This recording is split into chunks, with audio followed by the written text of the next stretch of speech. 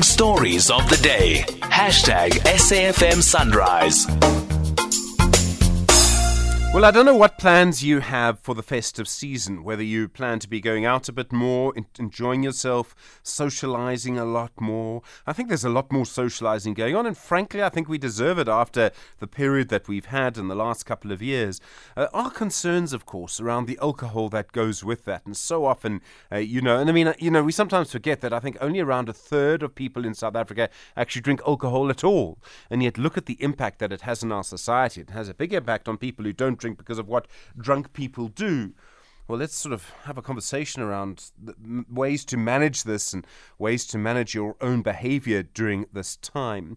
Karmen Mohapi is the CEO of aware.org. It's the Association for Alcohol Responsibility in Education. Karmen, good morning. Hi, Stephen. It's actually Mokebe Tulo, and I'm the head of brand at aware.org. Good morning to you and good morning to your listeners. My mistake, Mokebe. I do apologize. Just before we go any further, aware.org is actually run by the alcohol industry, right? No, it is not. Aware.org is, in fact, funded by the alcohol industry. That is true.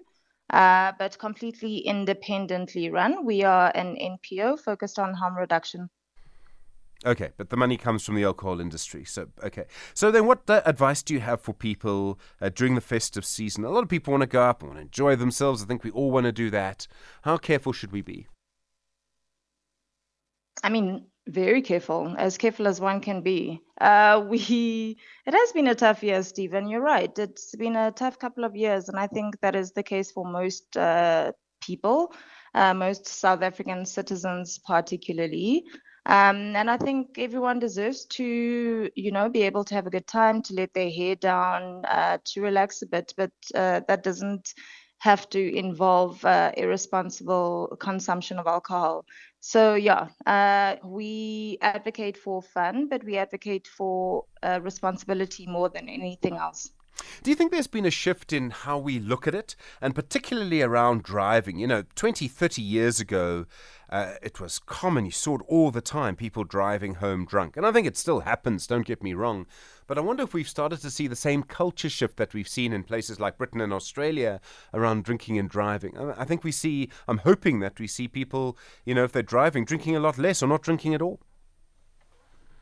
Yeah, I mean, we see a very positive shift in that area, Stephen, and we're very glad to report that.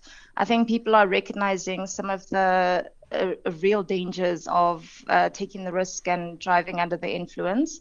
I think people are recognizing that there are alternatives to drinking and driving, such as assigning a designated driver, for example, such as not consuming alcohol that evening themselves, such as having alcohol alternatives, as in very many zero alcohol drinks out there that have been made available, such as e-hailing solutions. There's so many alternatives that people can take advantage of that we should actually not be having to have this conversation.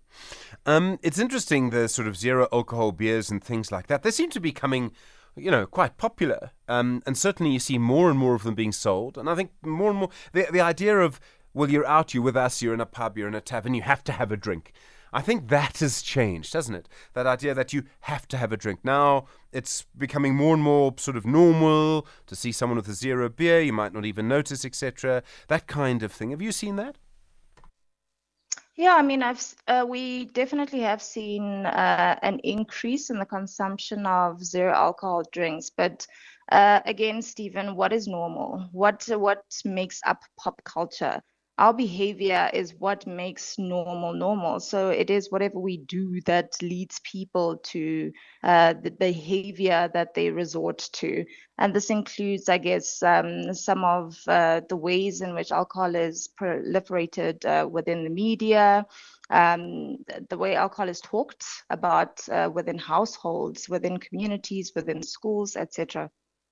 I mean, I don't know, there's been talks about banning alcohol advertising for so long, it still hasn't happened. Do you think advertising plays a role?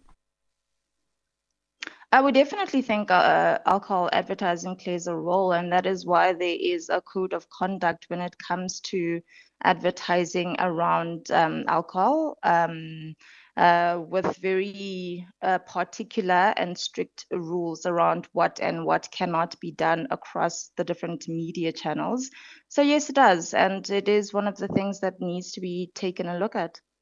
It's interesting to watch a society like ours. I mean, during the lockdown, we had long conversations around alcohol because the sale of it was banned, and then, of course, it sort of changed, and then those debates seemed to go away again. I don't know if we learned anything from that time. I thought maybe we would have learned something, and I thought more regulation would come in, and that doesn't seem to have happened, and we're sort of 2 years out of it now. So, Stephen, just to clarify, at aware.org, we deal with alcohol responsibility and education. We are not on the policy side of things, and that is where the Drinks Federation of South Africa comes in.